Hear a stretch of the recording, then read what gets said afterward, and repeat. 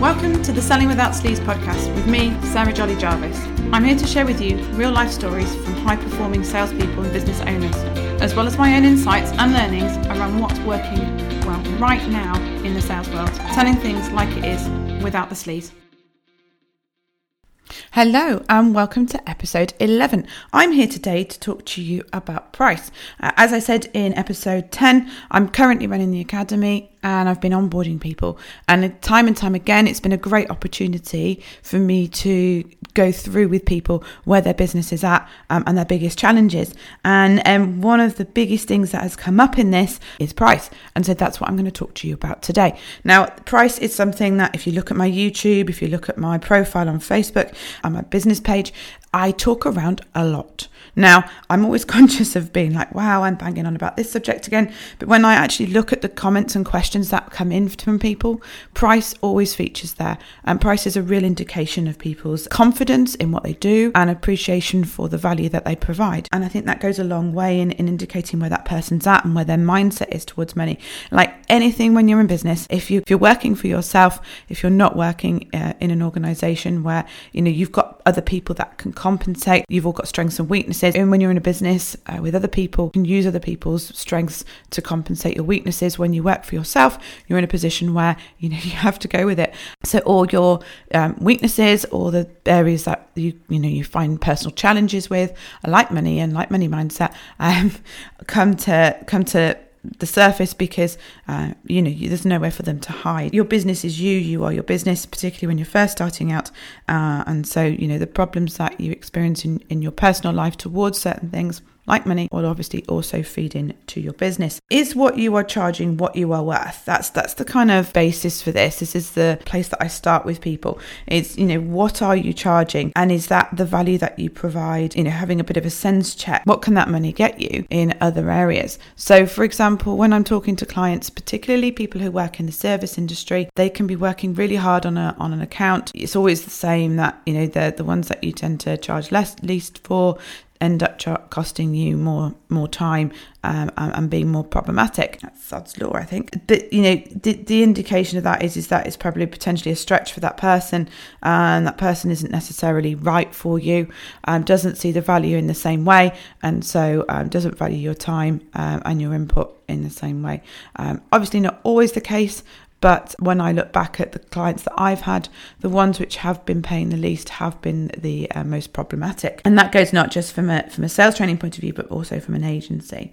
I've been there where when starting up or working with different ideal clients, that you are charging less than probably what in reflection you should have been doing. Everyone's been there. It's, what do you do about it and how do you determine if you are charging the right amount or not? So that's what we're going to be talking around. What can that money get you somewhere else? Now, when I'm talking to service-based clients, I'm regularly saying to them, how many hours have you been working on this account? Based on the amount of hours they've been working on that account, would you have been better off doing something else? The idea is that coming into work for yourself, maybe to start with, you're going to have to put in the effort, you're going to have to establish your business, but the aim in the longer term is to get a work-life balance. If you're constantly running around like a headless chicken in your business, then you're not going to be able to work on your business, and that's when you can get that peaks and troughs with your income.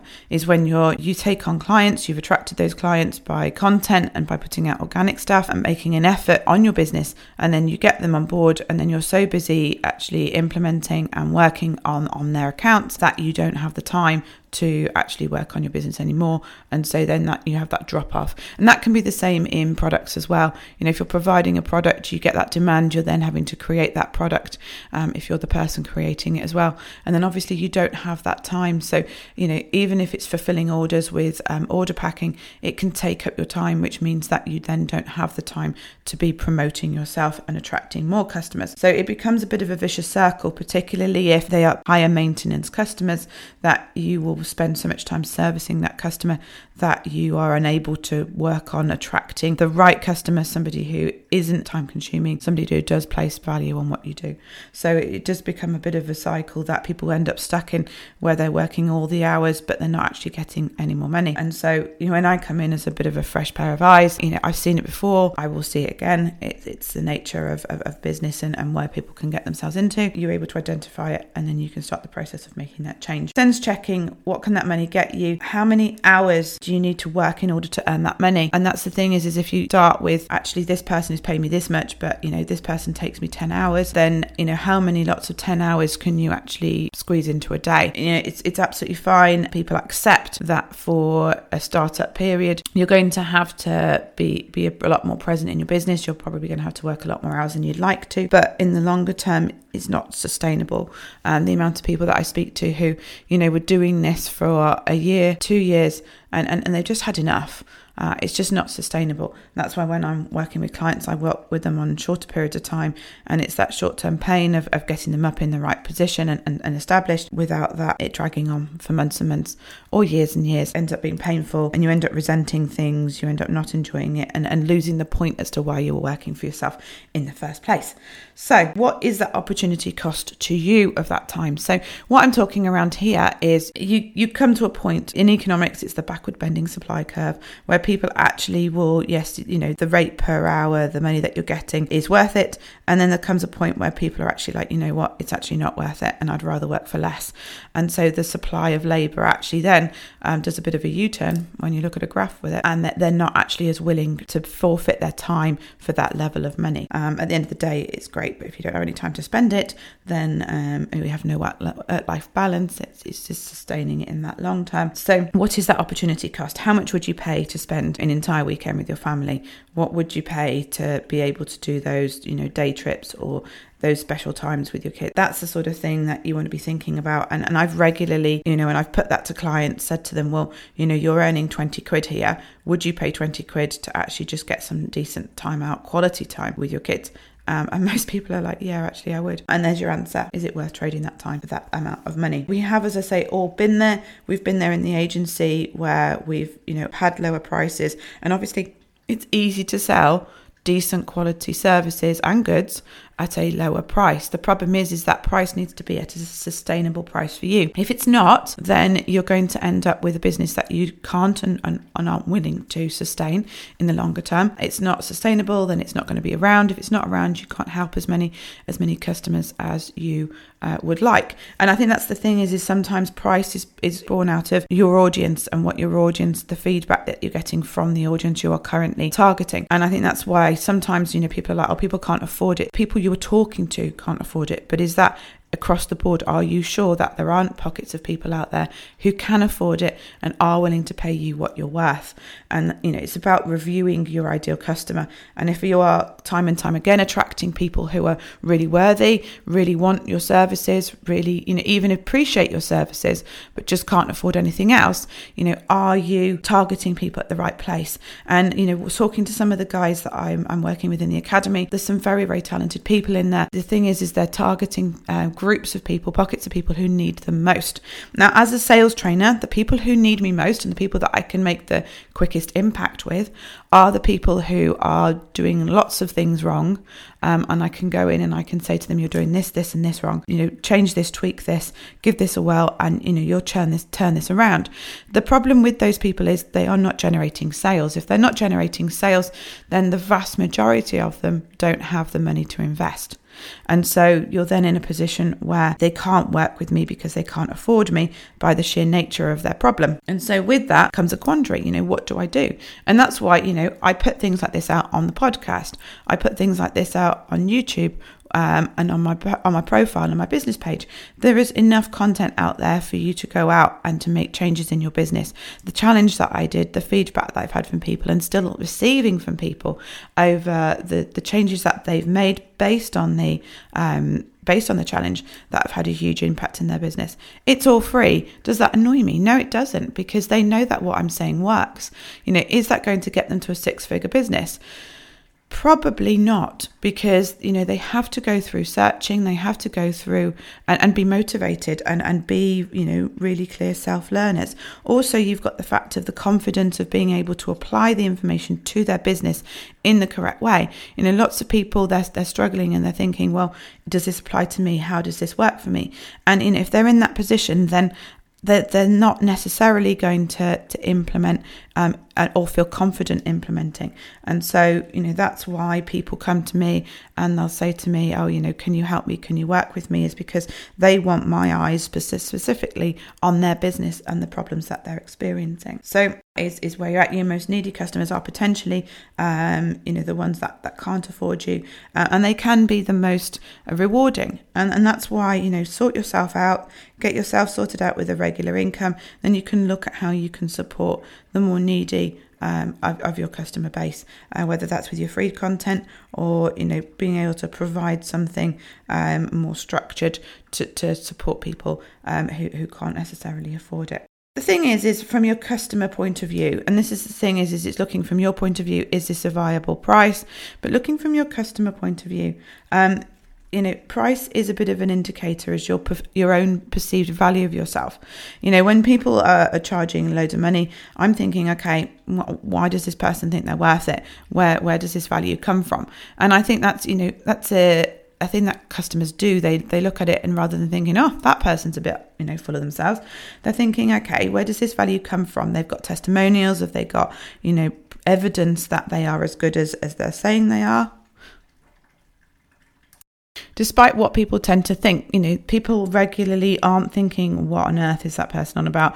They're from a different planet. They're looking for and trying to understand, where does that price come from? And, it's that perceived value. I regularly talk around the parachute analogy. If you had to do a parachute jump and you had the choice of buying a £5 parachute or a £200 parachute, you're going to go with the £200 parachute, unless you're capable of packing your own parachute and understanding what's involved. You're going to think, that £200 one, that's going to be more reliable. You have got to the point where you're outside the boundaries of your own knowledge. And when you do that, people tend to invest what they can to make sure they get the best outcome. And, that's what you're doing with the parachute. That's what they're doing when they're working with somebody who's providing them with a product or service that they can't produce themselves. So, they're willing to put in the money and investment to get that desired outcome. So if you are charging too little for your services, then what are they thinking? They're thinking, well, it can't be as good. If the market's charging this and this person's charging that, it can't be right. It can't be as valuable as others out there. And the thing is, looking at your competition, looking at what's in the market, looking at what's normal. Regularly, I speak to people who have a business and they're charging what they're charging, and it is less than the competition. And actually, they're in a position where they're saying, morally, I don't feel it's right to be charging what some of my competition are charging. And that's when, you have to get involved and you have to educate your customer base. So I was speaking to a lady a few weeks ago who she runs she's setting up and is in the final stages of setting up a letting agency. And she owns her own properties, and she is tired of how much the agents charge for what is, basically very little value. And so, her expectation is that she can come in, she can provide the things that they need and provide the support that her ideal client needs, but not at an extortionate rate, at a fair price for the amount of work involved. So, she's going to have to set about explaining that to them if they're going to understand. And, they're going to appreciate that. From my point of view, my concern whenever you start on reducing the price is that, that can be a downward spiral, and you can get yourself into a position. There's been lots of examples out there, newspapers, all sorts of different businesses. And if you look at the supermarkets, they lead with price. The problem is then that somebody ends up missing out. So you've got to be careful when you start on that, when you open that can of worms, that you're prepared for the potential backlash from your market. But if you truly believe that, this isn't fair, and this is the mission that I'm on, is to provide, a fair price for it, then, I totally get why you would want to be doing it, but you've got to be prepared for that battle. Equally, you've got to be aware of the fact that, am I being ripped off? Are competitors ripping people off? Or is there a logical reason why this is charged as what it is? At the end of the day, you've got to work out your margins. Are they being greedy with their margins? Or is it the fact that actually it takes longer? There are bigger overheads than what I'm thinking. So it's always good to look at the market, and I'll come on to that in a little bit. So what to do if you're thinking, my price isn't right. I have got this business that Sarah's describing where as soon as I get clients, I'm so busy with the clients that I don't have any time to work on my business. I can't afford to take on staff, and I'm going around on this sort of hamster wheel, as it were, chasing my tail, always having to play catch up, always being busy, but never achieving any more revenue in my business. What can you do? Well, first of all, it's looking at that overall rate. What are they getting for the money? How many hours are you having to put in to get that money out? Is that money worth it?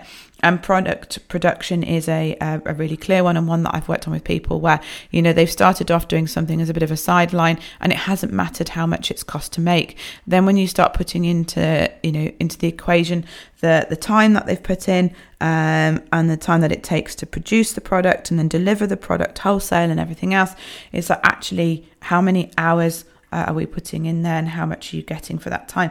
And that's when people, when you start doing that analysis, they can be really surprised. So, start with your numbers, start with your times, start with understanding how much is this taking up, how much variable cost is there per item that I produce, or how much cost is there to providing this service. So, it's your time, your literal time in production or on the service, servicing that client, but then you've got your overheads, you've got your software and everything else that enables you to do that. If you are on this hamster wheel, there is a reason for it, and it's finding that. So, look out for the clues, know the numbers. And, the hours needed is a really significant one. I remember working with somebody, it was a good few years back now, and they wanted to get to six figures, and they were a consultancy, and it turned out that actually to get to that six figure based on the cost that the price they were currently charging, they would have to work like 80-hour weeks, and that wasn't feasible for that person. And I'm not surprised. So you look at the hours needed, and is it worth it?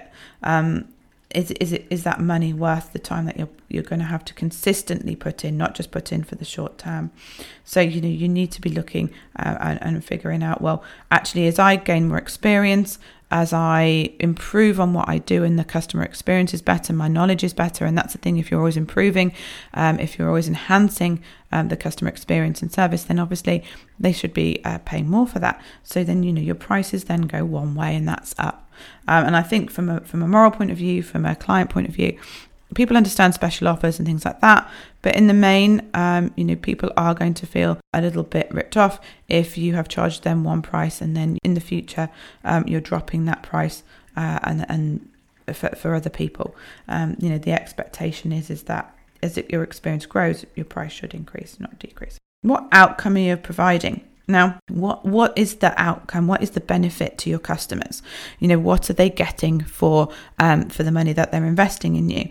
Now, it's really important to understand, not just your direct competition who do something very similar to you, but what else is out there to provide that same outcome, because that outcome, that benefit for that person is really what that person is interested in. If they can get to it in a more straightforward way, which costs them less, then lots of people probably will, unless there's some value in the process itself.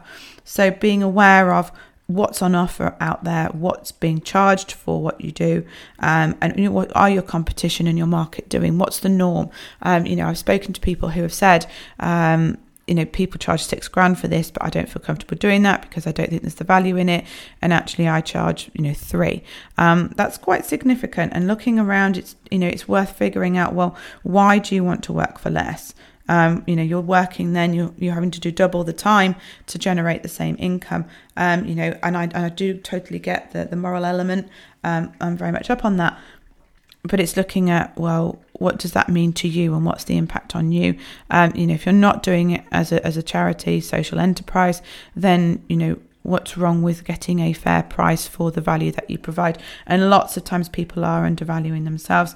I was speaking to one of the clients last week, and we were looking at their cost, and actually they were totally undervaluing their skill set, to the point where you could get you wouldn't be able to employ somebody of a much lower skill set for that length of time, for that amount of money, and so it's devaluing you.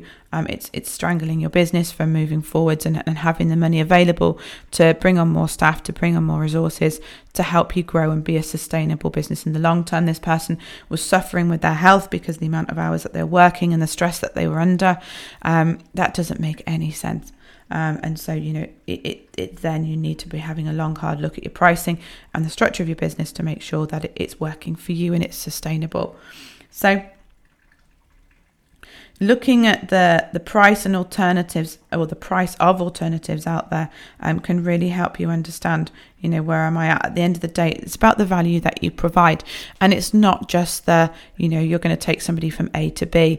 It's actually how long has it taken you to skill yourself? How much has it taken you financially to get to this place? How much of a head start are you giving people by letting them into your world and, use the resources, use the skills that you have? So, you've got to take that into consideration. When you've done all that, when you've looked at your rate, you've looked at what's out there with the competition, you've looked at what's viable, the opportunity costs, and everything else, then that's when, you need to take that information and actually act on it. There's no point if you're not actually going to make a change. So how do you make a change? Well, you can go around price reviewing for everybody. You can look at the time, if you're a service-based business, that you're spending on accounts and see whether or not they're viable. That's looking at existing clients. I'm very much, you've got to be fair with existing clients. You've got to give them that opportunity to find an alternative. So, like reviewing and then backdating is just an absolute no-no. Reviewing and then letting them know and giving them notice, and ideally not just like from now on in, but going forwards from a particular date, gives them an opportunity to make changes. If they can't afford it, if it's not viable for them to continue with you, then they've got that option to change and to swap and to find an alternative. Now, that's fair, that's kind. With new clients, now we've got clients with the agency which are on historical fees. We've had these people, they've been loyal, they've stayed with us in the long term, they haven't panicked and cancelled their accounts during crises and everything else, with COVID and everything else, and so we reward that by a lot of them are on more historical pricing. But as you take on more people, you take on more overheads with staff, then you need to make those changes. And so it's very much what you're comfortable with and what you think is fair, based on, we're always monitoring usage. And if the accounts that we'd had in the longer term were no longer financially viable, we would have that conversation with clients. And equally with myself, with sales training, at the end of the day, there's only one of me. I don't intend to take on people to do the sales training, particularly at this point anyway. And so, it's about my approach and me imparting my approach to other people. As I get busier, that has to increase. The price has to increase, because if it doesn't, then, I'm not being compensated for the time that I'm working. And yes, I'll have lots of demand, but I'll end up working in my business for the same amount as if I put my prices up. I could work like a more balanced approach, and I could then spend the time developing my business, putting out free content, putting out resources that can help people to get to a point where they can work with me to help people which are not bringing in that income. So your new clients, it's their choice if they come on board or not at that price. Nobody is making them. Your existing clients, they're in a flow with you, they're in a process with you. You have to give them sufficient notice if you're going to change them and make the price a different price, a higher price. Obviously, if you're not going to be looking at them and thinking, oh yeah, I'm going to lower your prices. They've agreed to the service, they're happy with the service at that price. So prior notice wouldn't be needed, but you don't want to be lowering your price. So that's price in a nutshell. That's some of the information that I've imparted with people over the last few weeks. And, beyond that, as far as looking at your pricing is concerned and making sure that it's right. If you are in a position, it's a horrible position to be in, where you're working in your business and you're running around like a headless chicken and not getting anywhere. If you're tired of being busy, then a good place to start is to look at your price and see, what am I doing? Particularly if you're being busy with no, additional increase in income. You've got to think, what is going on here? Figure out what's going on and make that change that, your business needs you to make and you need to make in order to keep things sustainable. So thank you very much for listening, guys, and I will see you again this time next week. Bye for now. Thanks for listening to the Selling Without Sleaze podcast. If you enjoyed this episode, please head over to iTunes or Stitcher or wherever you're listening from to leave us a review. It's a good way for us to know what you like so we can create more of it.